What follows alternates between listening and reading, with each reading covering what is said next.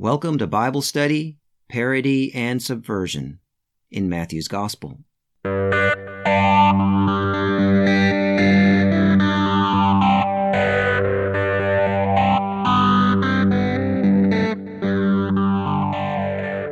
the last two episodes, we have seen Jesus enter and take control of the temple, shutting down the sacrifices, and teaching without authorization from the Sanhedrin. He has bound the strong man and is plundering his house. In this episode, the various political parties in Jerusalem will collaborate and tag team in a somewhat coordinated attempt to try to stop Jesus. They will take 3 swings at him. They will try to trap or stump Jesus 3 times with legal questions, but they will strike out. Then Jesus will get his turn at bat. But before he starts swinging, he will first pose a question to them that clears up a riddle that we've been encountering ever since the very beginning of this gospel. My name is Bert Newton, and this is episode 57 of Bible Study, Parody and Subversion in Matthew's Gospel.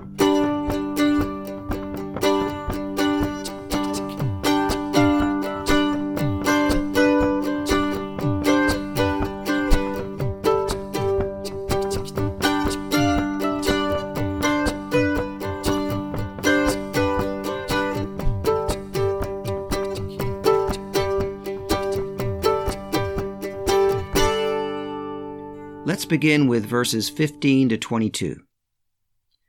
Then the Pharisees went out and plotted to entrap him in what he said.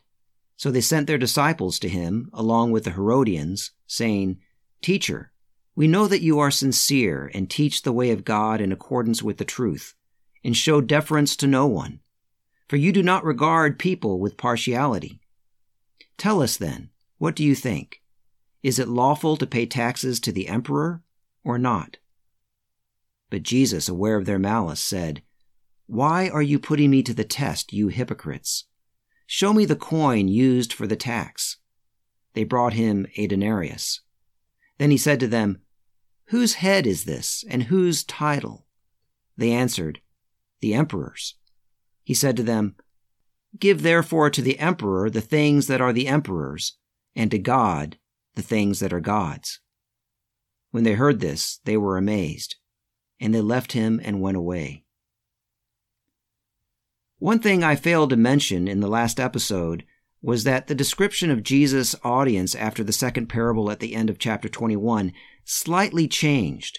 It went from being described as the chief priests and elders of the people to the chief priests and Pharisees. All 3 groups, chief priests, elders of the people, and Pharisees, overlap and indicate members of the Sanhedrin. But here we get a more significant shift, with the Pharisees joining forces with the Herodians to trap Jesus. This is the first time we have encountered the Herodians. We've encountered 2 kings named Herod, but not a group called the Herodians. Such a group indicates a political party that is probably not part of the Sanhedrin, but rather aligned with the Herodian client kings appointed by Rome. The group is not mentioned in any ancient literature outside of the Gospels of Matthew and Mark. The pairing of Pharisees and Herodians is extraordinary, and likely meant to signal by the narrator a revelation of true power dynamics. The Pharisees, if Josephus' description of them as being popular among the people has any truth to it, the Pharisees would not have wanted to be seen as aligned with the Herodians. The Herodian dynasty was brutal and a direct puppet of Rome.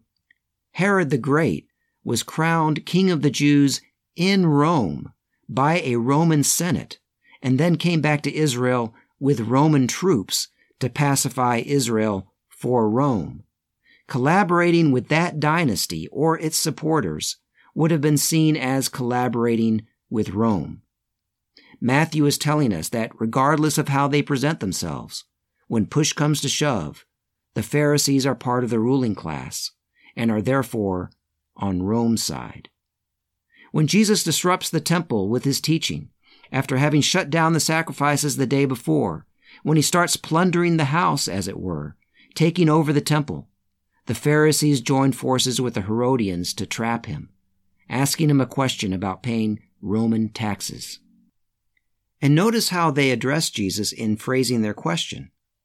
"Teacher, we know that you are sincere and teach the way of God in accordance with truth and show deference to no one, for you do not regard people with partiality."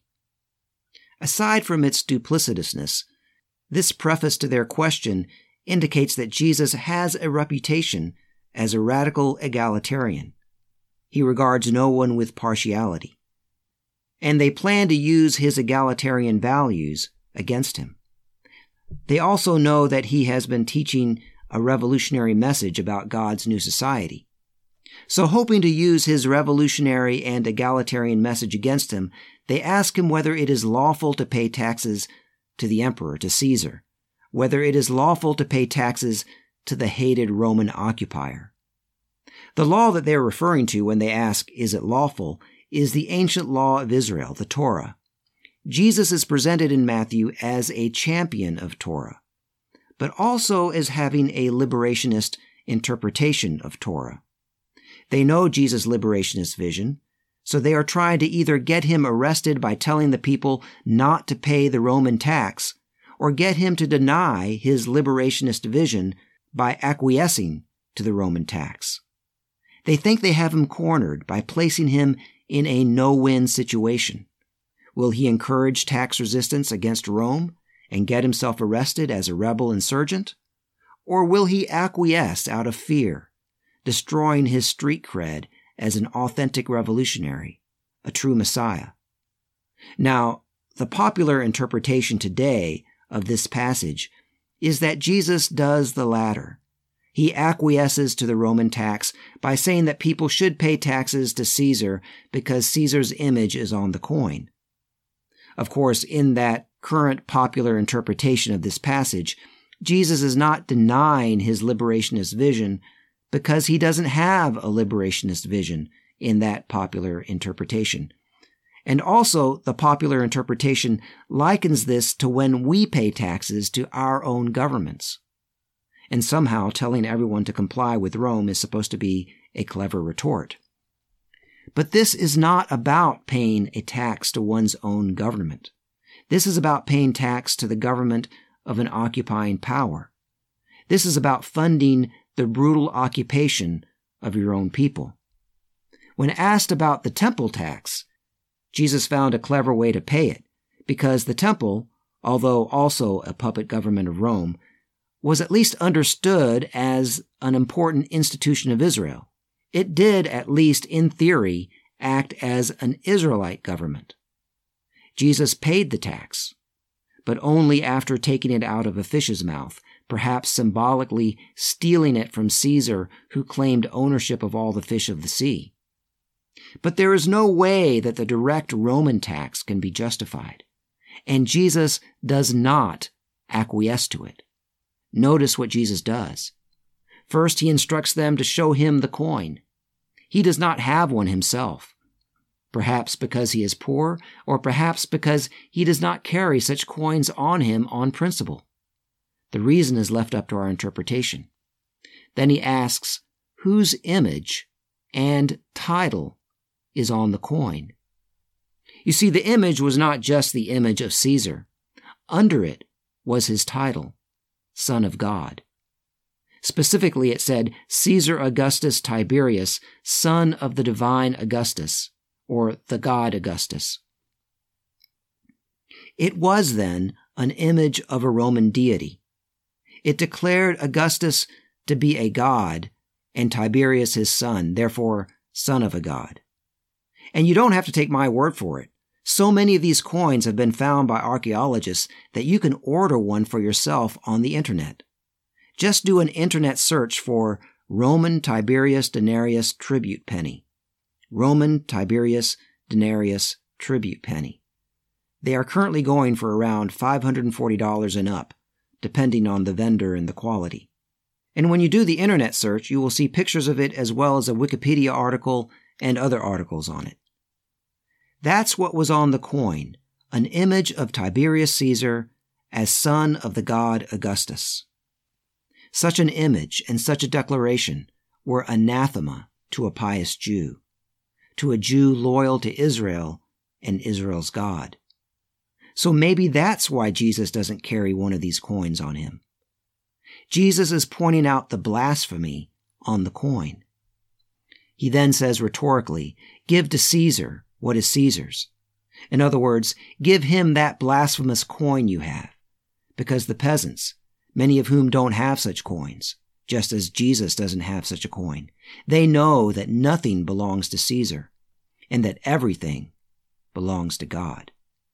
And their own ancient Israelite scriptures tell them that they are to make no graven images, and that the image of God, according to Genesis 1, the image of God is imprinted on humankind and cannot be claimed by Caesar. He is basically throwing their blasphemous and traitorous question and all its assumptions back on them. And there is nothing they can do. He has publicly exposed their blasphemy and their complicity with Rome. He has exposed them as collaborators, exposed them to shame once again. And that's why everyone thinks it's such a clever answer.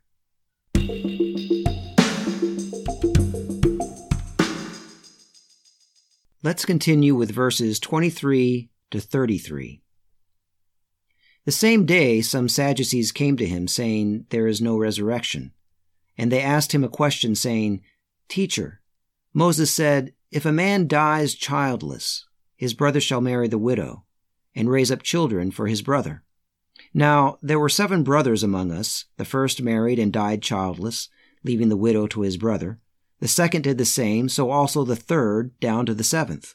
Last of all, the woman herself died. In the resurrection, then, whose wife of the 7 will she be? For all of them had married her." Jesus answered them, "You are wrong, because you know neither the Scriptures nor the power of God. For in the resurrection they neither marry nor are given in marriage, but are like angels in heaven. And as for the resurrection of the dead, have you not read what was said to you by God? I am the God of Abraham, the God of Isaac, the God of Jacob. He is not the God of the dead, but of the living." And when the crowd heard it, they were astounded at his teaching. To us, this whole exchange sounds like a theological or religious debate. But the stakes of this debate are not merely abstract theological or religious matters in the way that we understand those things. What hangs in the balance here is the hope of liberation, including an end to the system of patriarchal domination.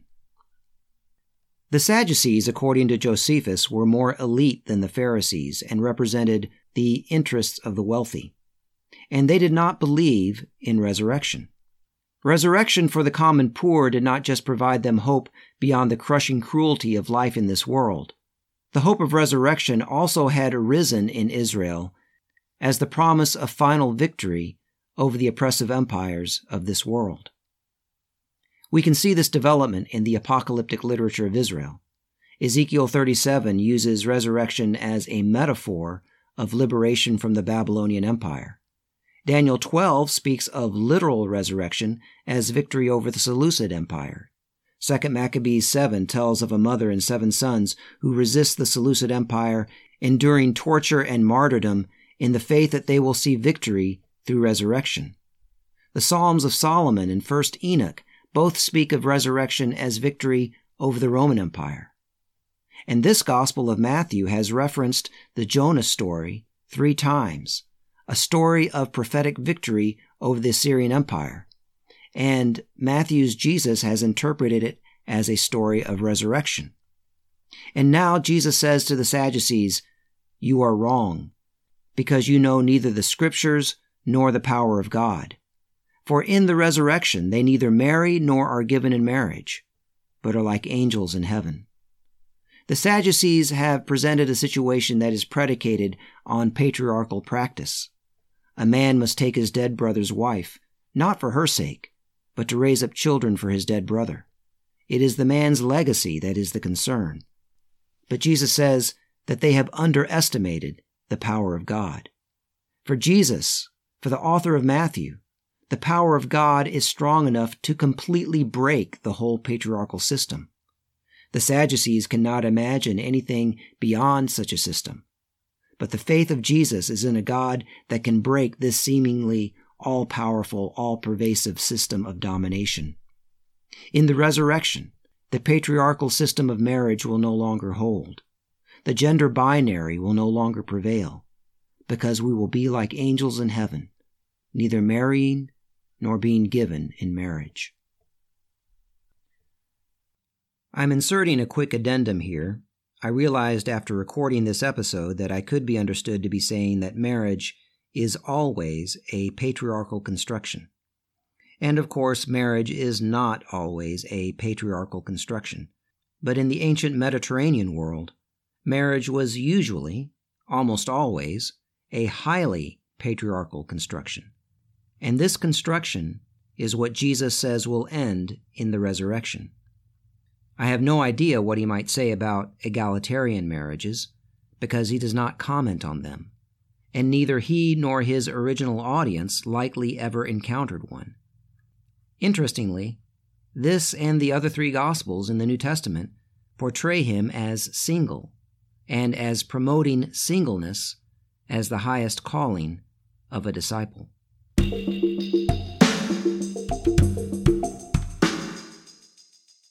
Let's continue with verses 34 to 40.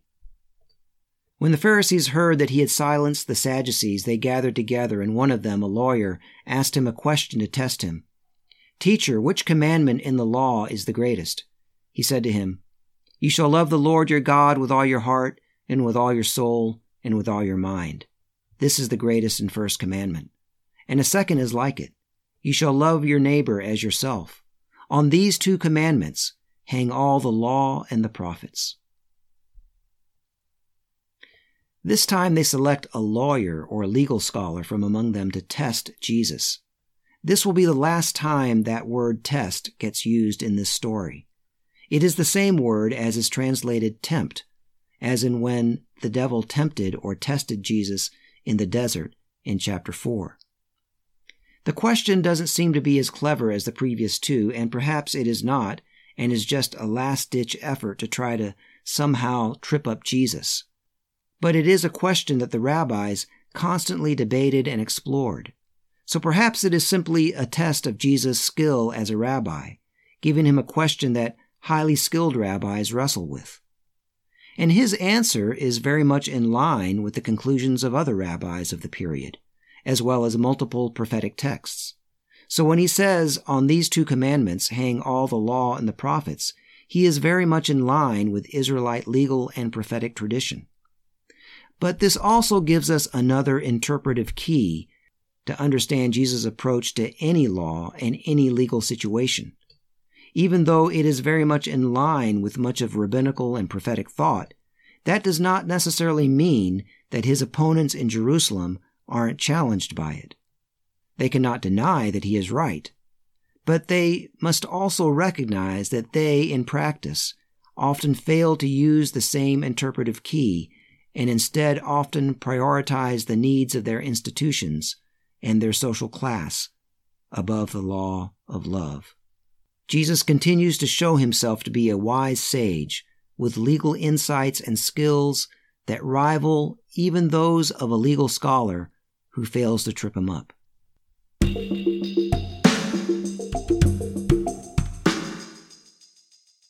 Let's continue with verses 41 to 46. Now, while the Pharisees were gathered together, Jesus asked them this same question. "What do you think of the Messiah? Whose son is he?" They said to him, "The son of David."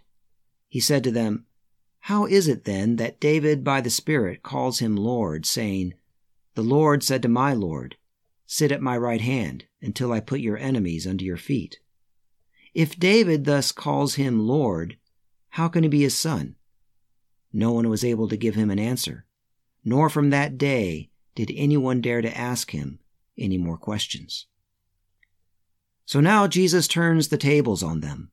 He asks them a question. He puts a riddle to them to see if they can answer.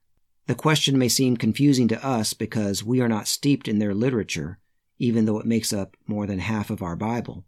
and because the text cited uses the word Lord twice, referring to two different people.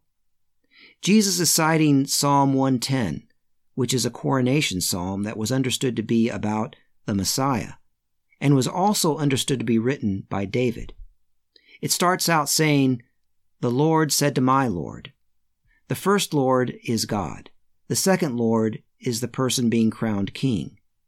Lord can be a reverential title given to anyone of equal or higher social rank. But in this case, because the writer says, "my Lord," it designates specifically a higher social rank. And it is this second person, designated as Lord, that is understood to be the Messiah. A father would not address his son as "my Lord."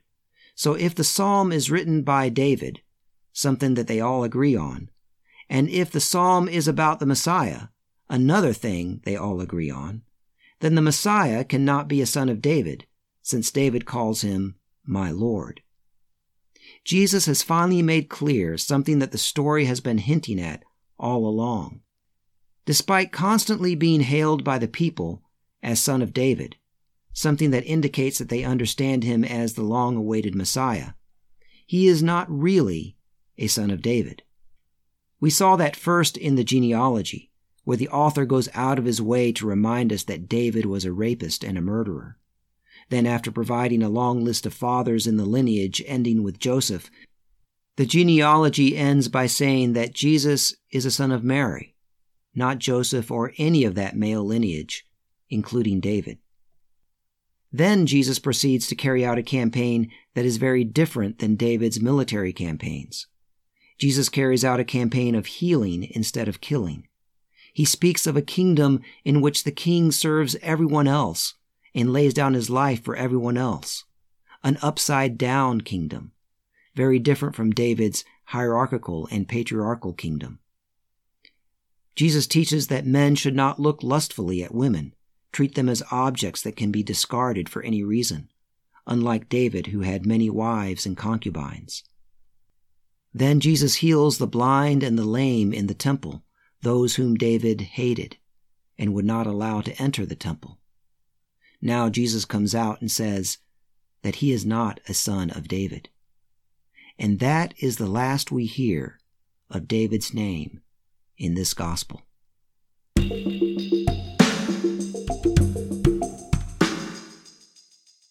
My name is Bert Newton. The music for this episode is provided by Bob Nolte and David Martin. Please spread the word about the podcast. You can do that in many ways, but one way is to rate and review the podcast if the platform that you are using allows it. A big thank you to everyone who has done that and to all who have supported this podcast in all the ways that you have done that. You can send questions and comments to subversivewisdom@gmail.com. This has been episode 57 of Bible Study, Parody and Subversion in Matthew's Gospel.